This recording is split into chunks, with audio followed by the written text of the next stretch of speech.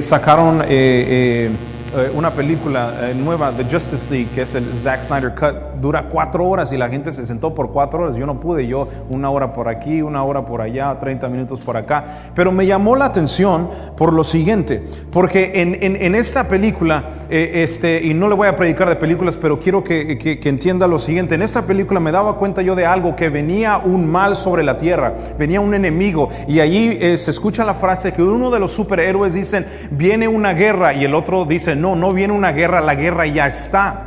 Y por eso el que la hace de Batman, Bruce Wayne, va y busca a estos superhéroes para poder combatir y pelear en contra de este villano, de esta persona que viene a destruir la tierra, a destruir la humanidad. Y me llamó mucho la atención porque aún aquellos que no creen en Dios, aún aquellos que creen que todo está bien en sus vidas, aún mismo Hollywood nos ha enseñado desde pequeños que la humanidad necesita de la salvación. Lo vemos en las películas, lo vemos en las caricaturas, aún en las historias de amor. Existe una doncella por allá que tiene su corazón roto y que llega a algún príncipe azul y la rescata de esa vida que tenía y la salva y la lleva a vivir en un castillo. Vemos historia tras historia acerca de la salvación. Y una cosa que me llama la atención es que en todas estas películas de superhéroes, sea Avengers, sea DC, sea Hulk, Iron Man, Superman, sea quien sea, me llama la atención que todos ellos tienen habilidades que no se encuentran en el humano común. Todos ellos tienen habilidades, sino también todos ellos vienen de otro planeta, que no son humanos. Tomemos a Superman. Usted, levante la mano, usted sabe quién es Superman. No se haga muy espiritual, ¿verdad? Yo sé que todos sabemos quién es Superman, ¿verdad? Si no, es el que tiene la S, tiene habilidades fuertes. Pero me llama la atención que cuando leemos o vemos las películas o los shows acerca de Superman, él viene de otro planeta y viene a este planeta para salvar al planeta Tierra. Es decir, todos, la humanidad entera sabe que necesitamos de salvación, sabe que estamos perdidos y también sabe que no es que viene un ataque, sino que el ataque ya está aquí en la tierra. No es que viene una guerra, sino que estamos en medio de la guerra, que la guerra ya existe. Y la iglesia vive creyendo que estamos peleando en contra del mundo, pero lo que sucede con muchos cristianos ahora es que el mundo ya entró aún en sus mismas casas. Yo antes escuchaba mucho que decían: el mundo se está metiendo a la iglesia, el mundo se está metiendo a la iglesia. No, el mundo ya se metió aún en las mismas casas a través de algo pequeño, más o menos así, que se llama un iPhone, se llama un Android, es el teléfono. Allí su hijo tiene acceso a tanta información y es por eso que ahora es más difícil poder ministrar a los jóvenes. Pero quiero decirle una cosa: todos, sea que tú creas en Dios o no creas en Dios, existe la necesidad de ser salvo, existe la necesidad de salvación. Todos están sedientos y es por eso que aquellos que están sedientos corren a las pastillas, corren a las drogas, corren al sexo, corren al alcohol, sea donde sea, a tratar de satisfacer esa sed que es un problema no necesariamente humano, sino un problema espiritual. Y porque es un problema espiritual, requiere una solución espiritual. Requiere de alguien que no es de este planeta. Requiere de alguien que no tiene habilidades comunes humanas. Requiere de alguien todopoderoso que pueda salvarnos y satisfacer la sed que tiene la humanidad. Eclesiastés dice lo siguiente. Si se lo va a dar, déselo fuerte. Eclesiastés capítulo 3 y el versículo 11 dice lo siguiente. Dice: todo lo hizo hermoso en su tiempo. Dice: y ha puesto, diga conmigo, eternidad. Ha puesto eternidad en el corazón de ellos. ¿Quiénes son ellos? El humano. Ha puesto eternidad en el corazón del humano, de ellos, sin que alcance el hombre a entender la obra que ha hecho Dios desde el principio hasta fin. Yo estuve estudiando qué significa que Dios puso eternidad en el corazón del hombre. ¿Sabe qué significa? You know what it means? Significa lo siguiente: que Dios le dio la capacidad al hombre para entender en su corazón que hay un pasado, hay un presente y hay un futuro. Seas más ateo, seas más agnóstico, digas tú la religión, que Dios, que todo eso es falso, eso es para la gente débil. Precisamente por eso necesitas a Dios, porque eres un humano débil. Si no, regresemos al año pasado. En cuestión de días todo el mundo se cerró porque había un virus. Somos débiles y necesitamos de Dios. Pero en el corazón Dios puso eternidad en el corazón del hombre. Es decir, que no importa qué tan impío seas, no importa qué tan pecador seas, tú sabes, porque sabes en el fondo de tu corazón que existe una eternidad, que existe un pasado, que vino Jesús, que murió por nosotros en la cruz, que estás viviendo en el presente, que necesitas salvación, que tú mismo no te puedes salvar y que viene un futuro, viene la venida de Cristo, se aproxima una eternidad y tú sabes si te vas a ir con el Señor o vas a vivir una eternidad sin Cristo. Pero todos sabemos porque Dios puso eternidad en el corazón del hombre. ¿Cuántos dicen amén? Y el mundo está sediento, el mundo necesita escuchar este mensaje de salvación. El mundo necesita escuchar las buenas nuevas de Jesucristo. ¿Cuántos dicen amén? El mundo necesita escucharlo y lo hemos escuchado por tanto tiempo que aún nosotros mismos como cristianos ya lo hemos ignorado y pensamos que los demás están bien. No es que no lo quiero molestar, es que yo sé que me va a sacar una explicación por el cual la religión es falsa, que la Biblia es falsa, fue escrito por hombres. No, Dios no te encomendó a tratar de comprobar su existencia. Dios no te encomendó a tratar de comprobar de que la Biblia es real. Dios solamente nos encomendó una cosa y es predicar el evangelio a toda criatura, no importando si crean o no crean, pero nosotros vamos porque cuando predicamos entonces creerán. Dice Romanos, ¿cómo creerán si no hay nadie que les predique? ¿Cómo creerán si no hay nadie que les predique? Entonces la pregunta es la siguiente: si yo sé y Dios ha puesto eternidad en el corazón del ser humano, si yo sé eso, entonces ¿por qué necesito ser salvo? Si el mundo está sediento, y es por eso que tenemos mucha gente que vive en depresión, es por eso que hay mucha gente que vive en tristeza, de derrota en derrota, es por eso que hay mucha gente que está insegura. ¿Por qué? Porque está sedienta, necesita algo. Quiero hacerle una pregunta: aquellos que trabajan afuera, más bien aquellos que trabajan todo el día sudando, ¿verdad? Sea cortando yardas en el cemento, en construcción, en roofing, techos, lo que sea. Nunca se ha llegado a un punto cuando usted tiene sed, pero tiene sed esa fuerte, que todo su semblante cambia, ¿verdad que sí? Le llegan a hacer la pregunta: oiga jefe, ¿qué quieres? Porque tiene sed. Su personalidad cambió, de repente ya no es ese hombre tan sedita, tan amable, porque tiene sed. Todo cambió, ¿verdad que sí? Yo recuerdo hace algunos años, nosotros fuimos con los jóvenes a Six Flags, antes del coronavirus y todo eso, ¿verdad? Y salíamos por allá. ¿Se acuerda qué bonito era la vida antes, ¿verdad?, del coronavirus? Pero fuimos un verano a Hurricane Harbor. Cuando fuimos para allá, me acuerdo que pues los jóvenes disfrutando, metiéndose al agua y comiendo, y unos no comían, otros tomaban agua, otros no tomaban agua. Y me acuerdo que al final del viaje, me acuerdo que de repente Isaac, él estaba chiquito en aquel entonces, ahora es todo un hombre grande, ¿verdad?, musculoso, soltero por ahí. Estemos orando por él, ¿verdad?, para que no llegue a los 32 y todavía soltero, amén, aleluya.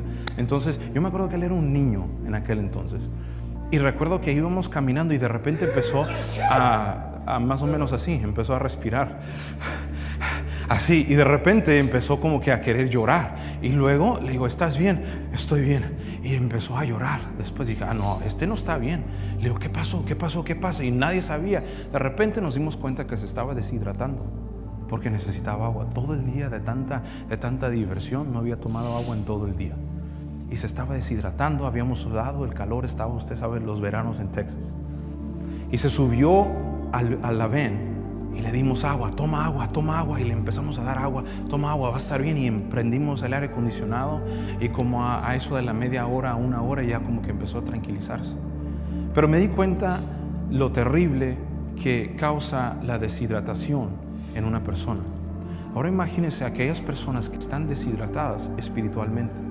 Es por eso que las personas no pueden sentar cabeza. Es por eso que hay mucha gente que no puede vivir una vida victoriosa, aún siendo cristianos, porque están convencidos, pero no están convertidos. Están convencidos de que sí, Jesús es el único camino al cielo, pero su corazón no está convertido. Y hasta que tú no te conviertas, nunca vas a poder ser saciado esa sed espiritual que existe en tu alma y en tu corazón. En esta mañana, no solamente este mensaje no es para aquellos que no han sido salvos, sino aquellos que están convencidos que Jesús es el único camino, verdad y la vida, pero que aún no han sido convertidos. Porque tenemos mucha gente ahora en día, lastimosamente, gente que ha sido convencida del Evangelio, pero no ha sido convertida todavía. Y Jesús en esta mañana quiere saciar tu sed. La pregunta es entonces, ¿para qué necesito ser salvo? ¿Para qué necesito ser salvo? ¿Por qué necesito salvación? ¿Por qué todos necesitamos ser salvos? Para que nosotros podamos entender la importancia, el por qué necesitamos ser salvos, tenemos que hacer un viaje hasta el principio, al libro de Génesis. En Génesis, en el capítulo 3, y el versículo 8 dice lo siguiente, dice: y oyeron la voz de Jehová Dios, que se paseaba por el huerto. Diga conmigo, se paseaba en el huerto al aire del día. Y el hombre y su mujer se escondieron de la presencia de Jehová. Se escondieron de la presencia de Jehová Dios entre los árboles del huerto. Imagínate, entró Dios a pasear y ellos se escondieron de él. La palabra, cuando dice pasear, que Dios se paseaba en el huerto, viene del original y la palabra se pronuncia mitayek. Mitayek sugiere el disfrutar de compañerismo. Es decir, que cuando Dios entraba por el huerto a pasearse, él disfrutaba, ya había un compañerismo, ya había una relación. No es que fue la primera vez que decidió entrar al huerto y pasearse, sino que lo hacía a menudo, a tal punto que había una relación entre Adán, Eva y Jehová Dios mismo. Ya existía un compañerismo, ya existía una relación. Y me llama la atención que esto es exactamente después de que el hombre peca. Y dice la palabra de Dios que Jehová se paseaba en el huerto y Adán y su mujer se escondieron.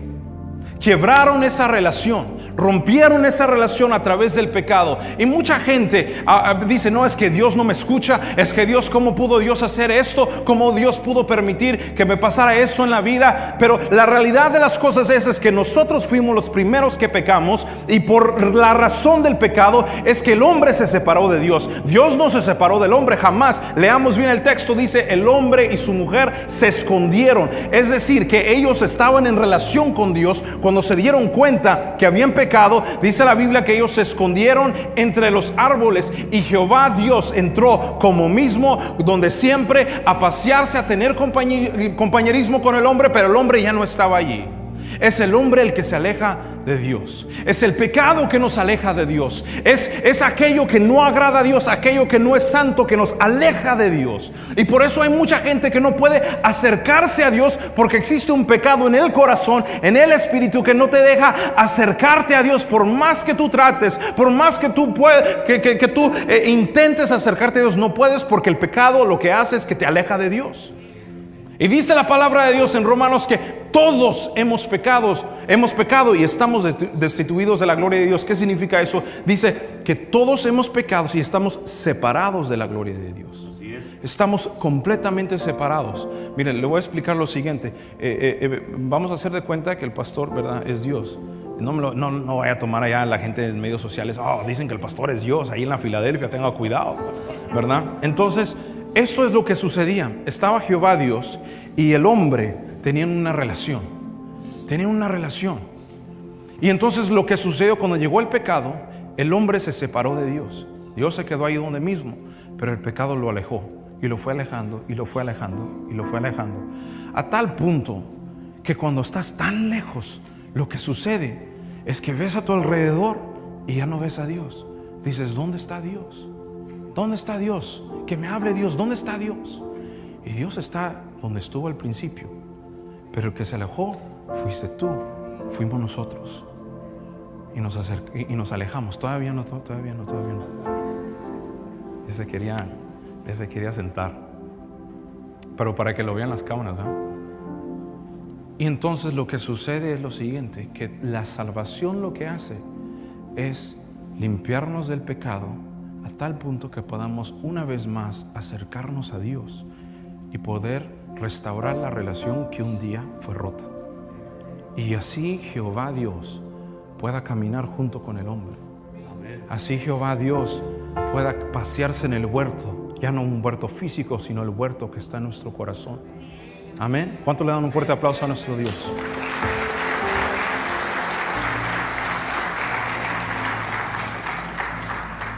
Y hay gente que anhela, que añora, que desea una relación con Dios. Yo hace unos días fui a un taller para que le hicieran algunas cosas a mi carro. Antes de irme al trabajo, yo estaba hablando con una persona y me dice, hey, ¿cómo estás? Le digo, bien. Le digo, aquí bien. Le digo, dándole siempre para adelante. Y le digo, ¿y usted? No, pues aquí bien. Le digo, ¿qué? ¿Cada día más viejo? No, sí, no, y que no sé qué. Tú también, me dijo, ya te veo una cana por ahí. Le dije, sí, pero yo me las quito para que no se den cuenta cuántos años tengo. Se puso a reír. Me dice, yo te conozco a ti desde que andabas en pañales. Le digo, ¿de verdad? Me dice, sí, yo te conozco a ti desde que andabas en pañales. Dice, yo me acuerdo, dice, yo era muy apegado, dice, con la gente de la iglesia. Dice, yo iba a la iglesia en aquellos años. Le digo, entonces usted tiene como 32 años que no va a la iglesia. Dice, sí. Imagínese. Y entonces me dice, no, pues sí, hace mucho tiempo. Está bien. Le digo, mire, pues voy a predicar el domingo, lo invito para que vaya. No, hombre, dijo, ¿cómo me gustaría estar? Dice, pero tengo un viaje mañana. Dice, no voy a estar aquí el fin de semana. Ah, ok. Me llamó la atención lo que me dijo después de esto. Me dice lo siguiente, me dice, pero sígueme invitando. Dijo, porque yo necesito acercarme a la iglesia. Yo necesito acercarme a Dios. Dice, sígueme invitando. Dice, y tarde o temprano voy a llegar allí. Le digo, ya dijo, cada semana voy a pasar por aquí. Le voy a decir, hey, lo invito a la iglesia el domingo. ¿Está bien? No, está bien. Le digo, y hasta que no vaya, le dije, no voy a dejar de invitarlo. Voy a pasar por aquí. Cada vez que yo me acuerde que vaya pasando por aquí, lo voy a invitar a la iglesia. Y me dice, sí. Dijo, es que la verdad lo necesito. Dice, y la verdad era muy bonito esos tiempos. Dice, era muy bonito aquella época. Dice, cuando yo iba a la iglesia. ¿Se da cuenta que hay gente que está solamente en una conversación para regresar a la iglesia? Para regresar a los pies de Cristo. ¿Por qué necesitamos ser salvos? Necesitamos ser salvos porque necesitamos restaurar esa relación con Dios. Ahora, yo me haría la pregunta, el hombre rompió esa relación y dice la palabra de Dios en Romanos 3:23, dice, por cuanto todos pecaron y están destituidos de la gloria de Dios. ¿Qué significa destituidos? Es que estamos separados de la gloria de Dios. Todos pecaron. Pero cualquier persona inteligente diría, pues yo no pequé, fue Adán el que pecó, ¿verdad que sí? ¿Yo qué tengo que ver? ¿Por qué tengo que pagar los platos rotos de alguien más? Yo me acuerdo hace mucho tiempo, cuando Sergio era un niño todavía, y yo me acuerdo, si no me equivoco, mi mamá le dijo, Sergio, limpia el cuarto, necesito que limpies tu cuarto. Y Sergio pues era niño. Y le decía, limpia tu cuarto y ahorita te voy a hacer de comer. Era un verano, ¿verdad? Y no estábamos haciendo nada. Yo solo me acuerdo que mi hermano de niño le dijo a mi mamá, yo no les mandé a ustedes que me tuvieran. Yo no les pedí que yo naciera. Ustedes decidieron que yo naciera, entonces me quito de responsabilidad. Y me llamó la atención y nunca se me olvida. Pero de pronto hay mucha gente que piensa así, ¿y yo por qué? Adán es el que pecó, yo no. ¿Yo qué tengo que ver con eso? Pero la Biblia claramente dice, todos pecaron. La Biblia no dice, Adán pecó, no, dice, todos han pecado y están destituidos de la gloria. No es que van a estar destituidos, no es que estuvieron destituidos, no es que estuvieron separados, sino que presentemente, hablan presente, están separados de la gloria de Dios.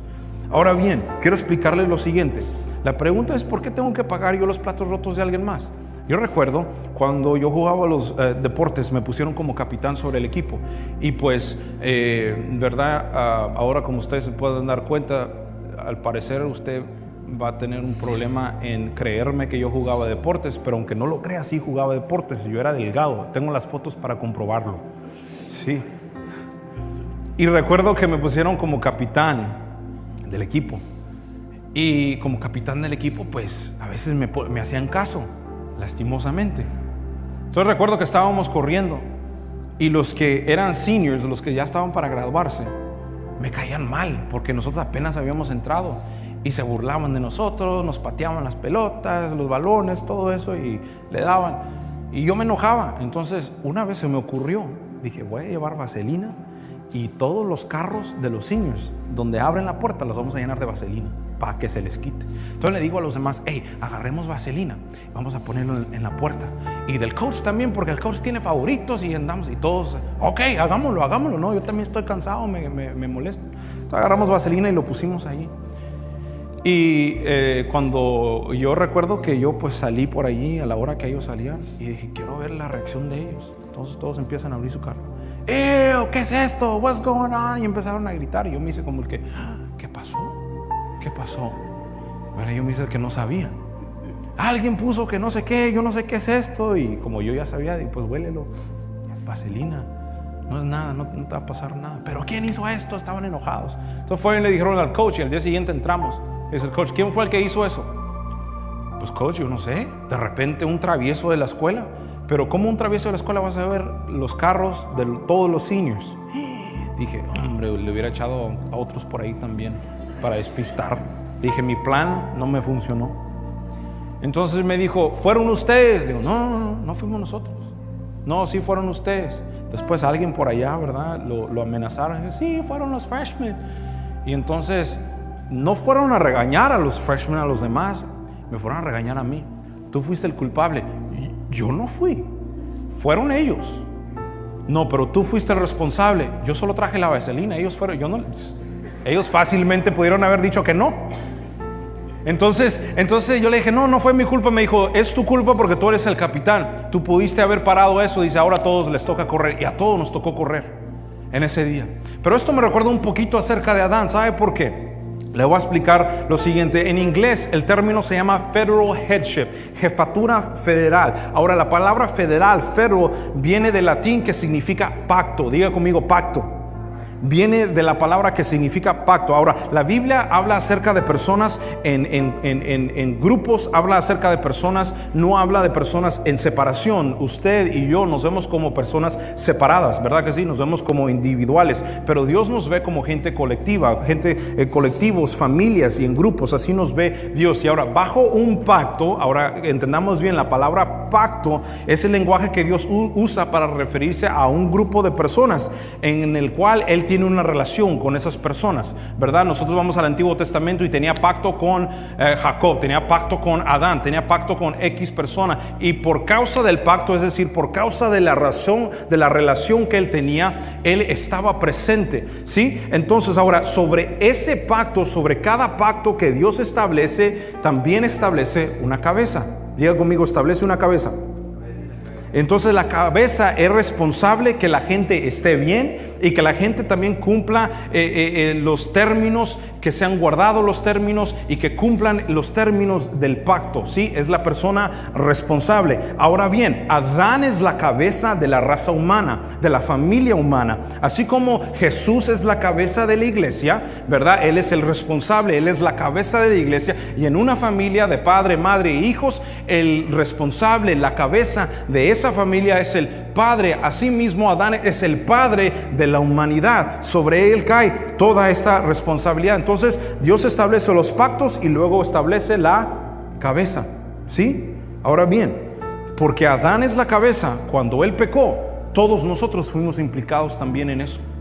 Porque cayó sobre él la responsabilidad. Cuando Adán pecó, cayó sobre todos nosotros. Ahora, ¿por qué necesito ser salvo? Porque Adán pecó.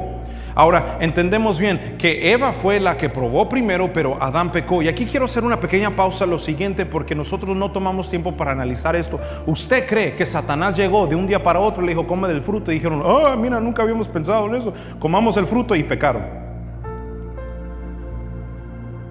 Hay algo que se llama una palabra que se pronuncia así, convencer. Se tiene que convencer a una persona primero. Cuando uno acepta a Cristo, cuando uno es salvo, uno dice, Señor, yo te voy a servir con todo el corazón. Señor, yo te entrego todo. Pero poco a poco el enemigo va poniendo piedritas, va poniendo piedras de tropiezo hasta que empieces a caer y te vas alejando. Poco a poco de pronto nos vamos cegando y ya no podemos ver si es Dios o no es Dios. Ya no sé si es Dios el que me habló o es el Espíritu. Nos vamos alejando y es lo mismo que sucede. Llega Satanás y convence a la mujer. Y me llama la atención que Satanás no llegó a hablar con Adán, que es el responsable, que es la autoridad. No, Satanás evadió el orden de autoridad que Dios había establecido. Y cualquier vez que nosotros evadimos el orden de autoridad que Dios ha establecido, estamos cometiendo el mismo pecado que Satanás. En las iglesias, en los lugares de trabajo, donde quiera que sea, hay un orden de autoridad, de liderazgo. Y entonces llega Satanás y convence a la mujer. Convence a la mujer. Y la mujer convence al hombre. Entonces pecaron y ahora todos nosotros somos responsables. Y se ha llegado a tal punto que ahora ni los cristianos y los no cristianos no saben si algo es de Dios o no es de Dios. A tal punto que ayer acaban de sacar un zapato que se llama el zapato de Satanás, Satan's shoe. A tal punto que ya no tratan de esconderlo porque los cristianos están callados.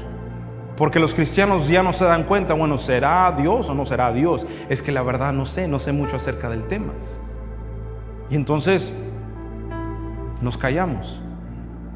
Y cuando nosotros callamos, el enemigo dice, voy a aprovechar esta oportunidad. Acaban de sacar un zapato de un joven que hace algún tiempo tuvo una canción número 1. Y todo el mundo la escuchaba, sus hijos la escuchaban también. Y este muchacho es homosexual. Y él puso en el tweet la razón por la cual sacó este zapato. Este zapato se lo voy a escribir un poquito. Es hecho por Nike, pero él se unió con otra compañía y la compañía fue que le pidió a Nike que lo hiciera de tal manera y ellos están haciendo una collaboration. Entonces Nike no es 100% responsable, pero sí tiene alguna responsabilidad en eso. Pero este zapato se llama el zapato de Satanás. Solamente van a ser 666 pares. Y en estos pares de zapatos son rojos y son negros. La cinta viene el pentagrama de la iglesia de Satanás. Dentro de ese color rojo viene una gota de sangre humana. Y lo dijeron. Y este muchacho, joven, ya millonario, sus hijos lo han escuchado, porque así de cegados estamos, que el Satanás ya entró. Pero mientras la iglesia vive peleando por modas y que luces y que las cámaras y que esto, Satanás está ganando territorio con sus hijos y no se ha dado cuenta. Pero estamos contentos porque los hijos nos siguen a la iglesia el domingo y el miércoles, si acaso el miércoles. Pero hay algo más importante que eso, y es el corazón y la salvación de sus hijos. Preocupémonos más por la salvación de nuestros jóvenes. Y entonces este muchacho sacó un tweet y en el tweet decía lo siguiente, dice: estoy cansado de toda la basura que la iglesia predicó por tanto tiempo. Dice, predicó por tanto tiempo y me hizo sentirme tan mal porque yo era homosexual. Dice, ahora están ustedes enojados y ojalá se mantengan enojados para que ustedes también sientan el enojo que yo me sentía contra quien yo soy como homosexual. Entonces el pecado ha entrado, ahora ya no tan sutilmente, sino que ahora está ya a la luz. Y nosotros no nos hemos dado cuenta que la guerra ya comenzó. Estamos ya en una guerra. Sigamos adelante porque de eso puedo seguir hablando, ¿verdad? No me quiero salir del tema. Ahora la pregunta es, ¿por qué necesito ser salvo? Ya entendimos el por qué desde el principio en Génesis, pero aquí le quiero dar 3 puntos por el cual necesitamos ser salvos. Número 1, necesitamos ser salvos porque estamos perdidos en el pecado. Estamos perdidos en el pecado. Toda persona que no ha aceptado a Cristo está perdida en el pecado y está destinada a una eternidad sin Cristo. Romanos capítulo 3, versículo 10 al 12 dice lo siguiente: como está escrito, no hay justo ni aún uno, no hay quien entienda, no hay quien busque a Dios, todos se desviaron, a una se hicieron inútiles. Y luego termina diciendo, no hay quien haga lo bueno, ni siquiera uno. Romanos nos dice, no hay ni siquiera una persona justa, porque el pecado invadió nuestro cuerpo, el pecado invadió toda área de nuestro ser. Y entonces hasta que nosotros no seamos lavados por la sangre de Cristo, nosotros no somos justificados. Dice Romanos, dice, porque a través del Evangelio, en el Evangelio la justicia de Dios se revela. ¿Qué significa eso? Que la justicia, la manera que nosotros podamos ser justos y entrar al cielo es revelado en el Evangelio. El Evangelio nos enseña cómo ser salvos. Pero ¿cómo podemos ser salvos si aún no hemos escuchado o conocemos el Evangelio? ¿Cómo creerán si no hay alguien que les predique? Tenemos que ser salvos porque estamos perdidos en el pecado. Y en el pecado no podemos entrar al cielo, porque al cielo y delante en la presencia de Dios no puede haber pecado, porque Dios es santo y no permite el pecado en su presencia. Y dice la palabra de Dios, no hay justo ni siquiera uno. No hay justo. Y termina diciendo lo siguiente, no hay quien haga lo bueno ni siquiera uno. Es decir, que tú no eres bueno, yo no soy bueno, no existe gente buena, existen solamente aquellos que son lavados por la sangre de Cristo, que hemos sido redimidos, y existen aquellos que no conocen de Dios y aún están en pecado. No somos mejores que ellos, simplemente encontramos salvación en alguien que es perfecto. El evangelio, dijo una vez una persona, el evangelio no es nada más y nada menos que un hambriento llevando a otro hambriento, enseñándole a otro hambriento dónde está el pan. Todos somos iguales. No somos mejores que aquellos que no han aceptado a Cristo, pero estamos en la misma necesidad. Y de un momento para otro, nosotros podemos caer en lo más bajo. Es por eso que cada día tenemos que enfocarnos en buscar su presencia. ¿Por qué necesito ser salvo? Número 2, porque si no somos salvos estamos bajo la ira de Dios. Efesios en el capítulo 2 y el versículo 3 dice lo siguiente: entre los cuales también nosotros vivimos en otro tiempo en los deseos de nuestra carne, haciendo la voluntad de la carne y de los pensamientos, y éramos por naturaleza hijos de ira, lo mismo que los demás. Aquí Pablo le está hablando a los efesios y les dice: en otro tiempo, antes que ustedes aceptaran el evangelio, antes que ustedes aceptaran a Cristo, en otro tiempo ustedes eran esclavos, ustedes obedecían los deseos de la carne, ustedes obedecían la voluntad de la carne y de sus pensamientos. Éramos hijos de ira. ¿Qué significa eso? Que Dios estaba airado con nosotros, molesto, enojado con nosotros. Dice la traducción lenguaje actual, se lo voy a leer para que lo entiendan un poquito más. Mire, dice: antes nosotros nos comportábamos así y vivíamos obedeciendo los malos deseos de nuestro cuerpo y nuestra mente. Con justa razón merecíamos ser castigados por Dios como todos los demás. Antes que nosotros lleguemos a los pies de Cristo, estamos bajo la ira de Dios. El problema que ahora tenemos en Estados Unidos y en todo el mundo es lo siguiente: que todos pensamos que Dios es un Dios de amor, sea cristiano o no sea cristiano. Hay palabra en la Biblia que solamente es aplicada para aquel que es hijo de Dios. Dice la palabra de Dios, dice: aquellos que creyeron en su nombre, aquellos que clamaron a Él, aquellos que creyeron en el nombre de Jesús, a esos Él les dio potestad, a ellos Él les dio la autoridad, el derecho de ser llamados hijos de Dios. No todos son hijos de Dios. Tú y yo somos hijos de Dios porque hemos decidido creer en el nombre que sobre todo nombre es Jesús.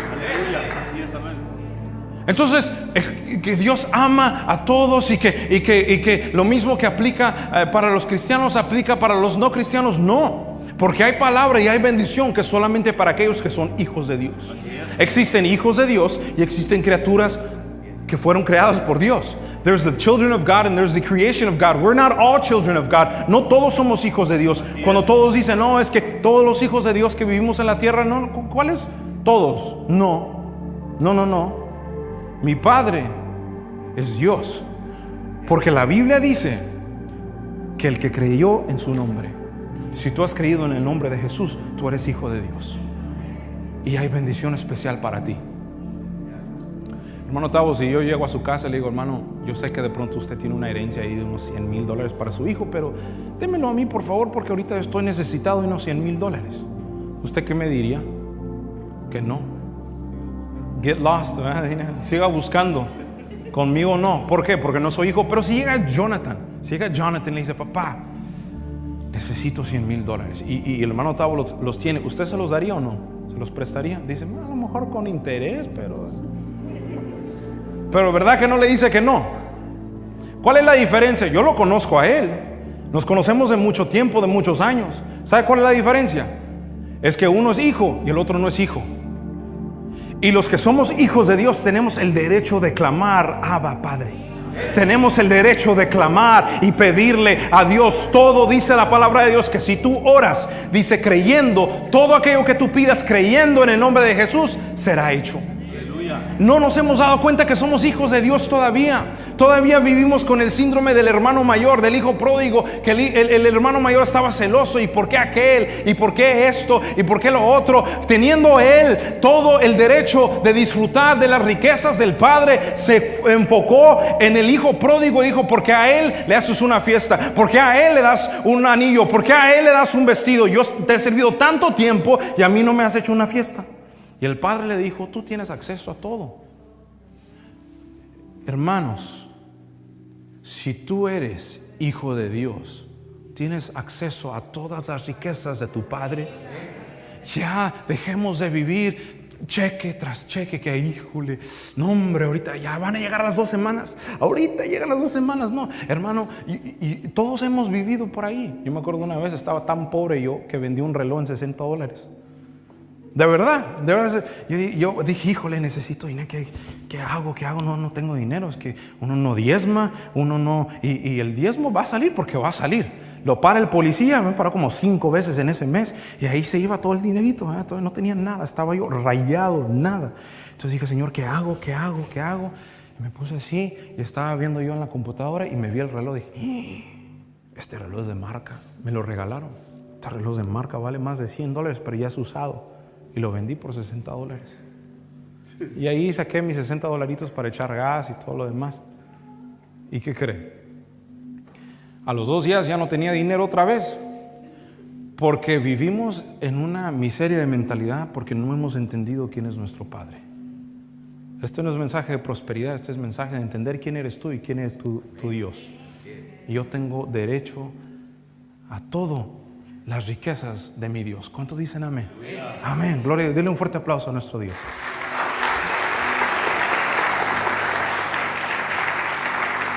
¿Por qué necesito ser salvo? Porque estamos bajo la ira de Dios. Aquellos que no han aceptado al Señor como su único y suficiente Salvador, estás bajo la ira de Dios. ¿Cómo puedes decir eso? La Biblia no lo dice. Sí lo dice. Vamos a Salmo capítulo 7 y el versículo 11. Dice lo siguiente, y lo van a poner en las pantallas. Dice, Dios es juez justo. Diga conmigo, es juez justo. Él es justo. Dice, y Dios está airado contra el impío todos los días. ¿Qué significa estar airado? Está enojado, está molesto contra el impío todos los días. ¿Cuántas veces hemos escuchado algo de eso en una predicación? Una predicación en YouTube, muy rara a la vez, porque ahora se le dice a todo el que es pecador, con que tú vengas a la iglesia tú vas a ir al cielo. No es cierto. Dios está enojado, Dios está airado todavía. Merecemos su castigo hasta que no nos entreguemos a Cristo. El momento que nosotros creemos en Él y aceptamos a Cristo como nuestro Salvador, es entonces que podemos vivir bajo el favor de Dios. Es entonces que tenemos el derecho de las bendiciones que Él nos da. Es entonces que tenemos la autoridad y el derecho de ser llamados hijos de Dios. Pero hasta que no lo aceptemos, hasta que no seamos salvos, no tenemos ningún derecho. ¿Por qué necesito ser salvo? Por último, porque estamos en peligro de ir al infierno. Estamos en peligro de ir al infierno. La palabra de Dios nos dice en Hebreos, en el capítulo 9, el versículo 27, dice, y de la manera que está establecido, dice, para los hombres que mueran una sola vez, y después de esto, el juicio. Está establecido que el hombre muera una sola vez y después el juicio. Te preguntarás en esta mañana, pues ¿cómo hago para poder ser salvo? El infierno no fue creado para ti. El infierno no fue creado para mí. El infierno fue creado para Lucifer y todos sus ángeles, todos sus demonios. Y fue creado de tal manera que no hay escapatoria. Que si tú estás en el infierno no puedes salir. El cielo fue creado más o menos de la misma manera que si tú estás en el cielo, tú no puedes salir, estás ahí para la eternidad, para disfrutar las bendiciones de Dios. Pero algo del infierno que fue creado es que el infierno, y lo vemos a través de la palabra, que en el infierno tú puedes ver lo que está sucediendo en el cielo, pero los del cielo no te pueden ver a ti. Pero tú puedes ver lo que está sucediendo en el cielo para tormento. Y los del cielo no van a poder ver lo que está pasando en el infierno. ¿Por qué? Porque no podemos ayudarles.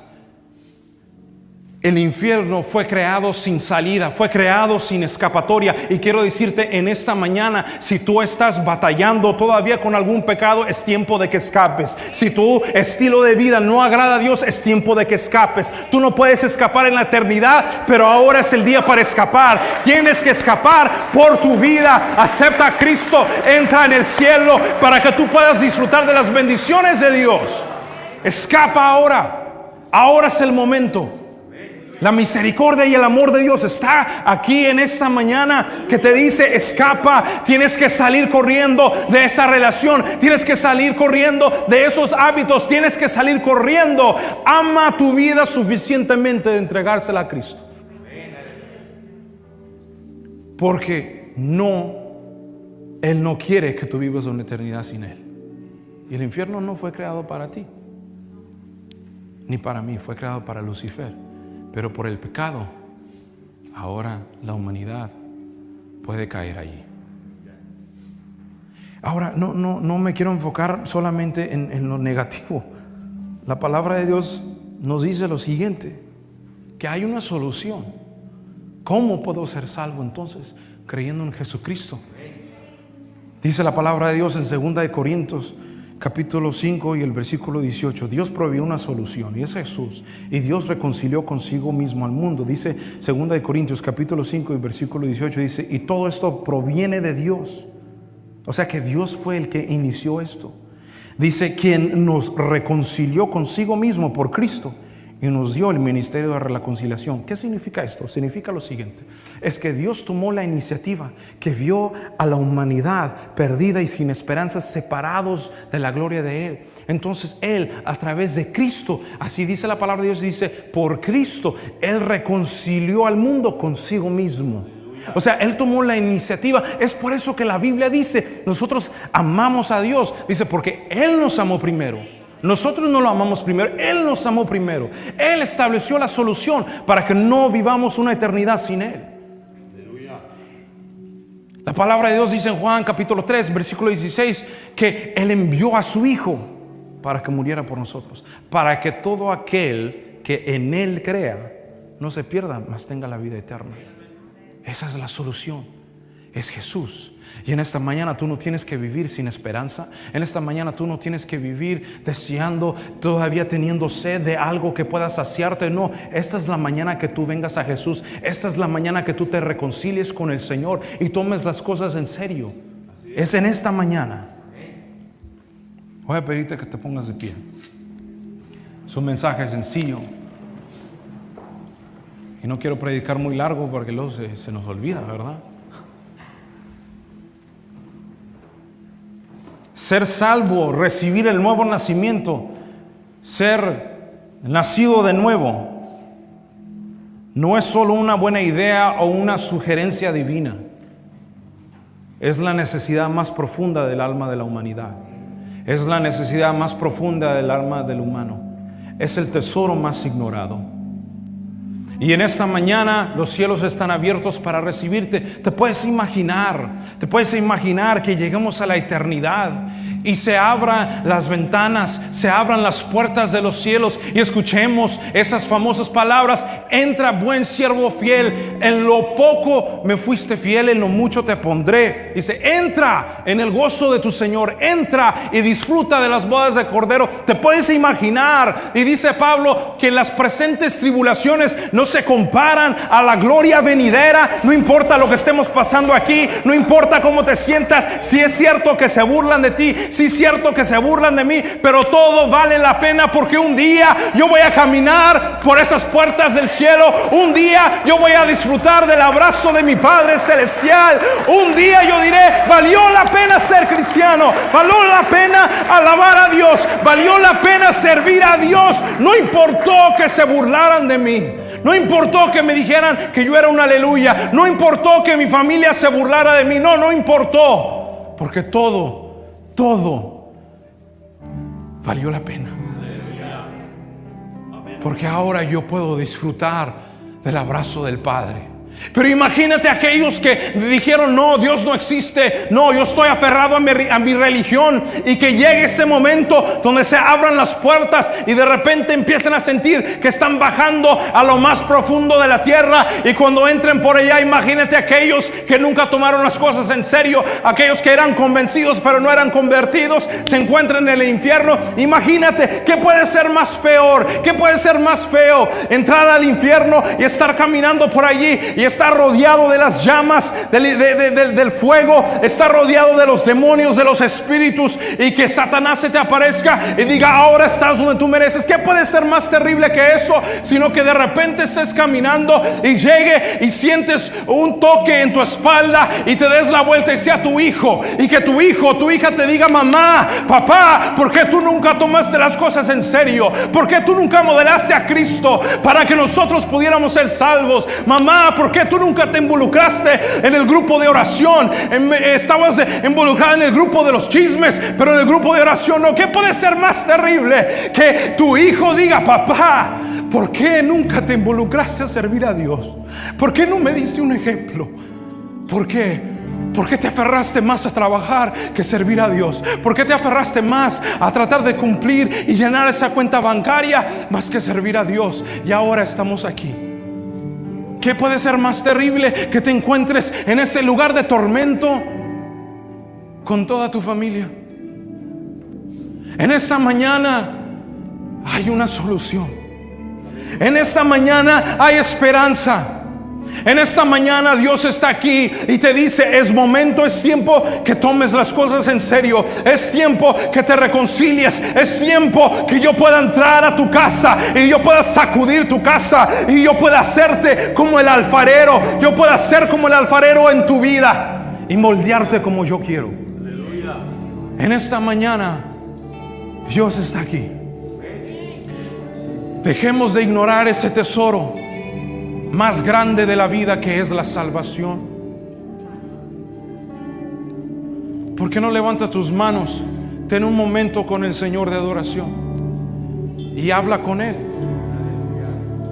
Hay gente que no puede ni levantar sus manos de tanto pecado y tanta opresión, pero en esta mañana toma un paso de fe, haz un acto profético y levanta tus manos y dice: Señor, yo voy a salir de esto. Ya me cansé de vivir ese estilo de vida. Ya me cansé de ser alguien en la iglesia y ser alguien con mi familia, otra persona. Levanta tus manos y dice: Señor, yo te voy a tomar en serio. En esta mañana mi casa será salva. Josué dijo: yo y mi casa serviremos a Jehová. Yo y mi casa serviremos a Jehová.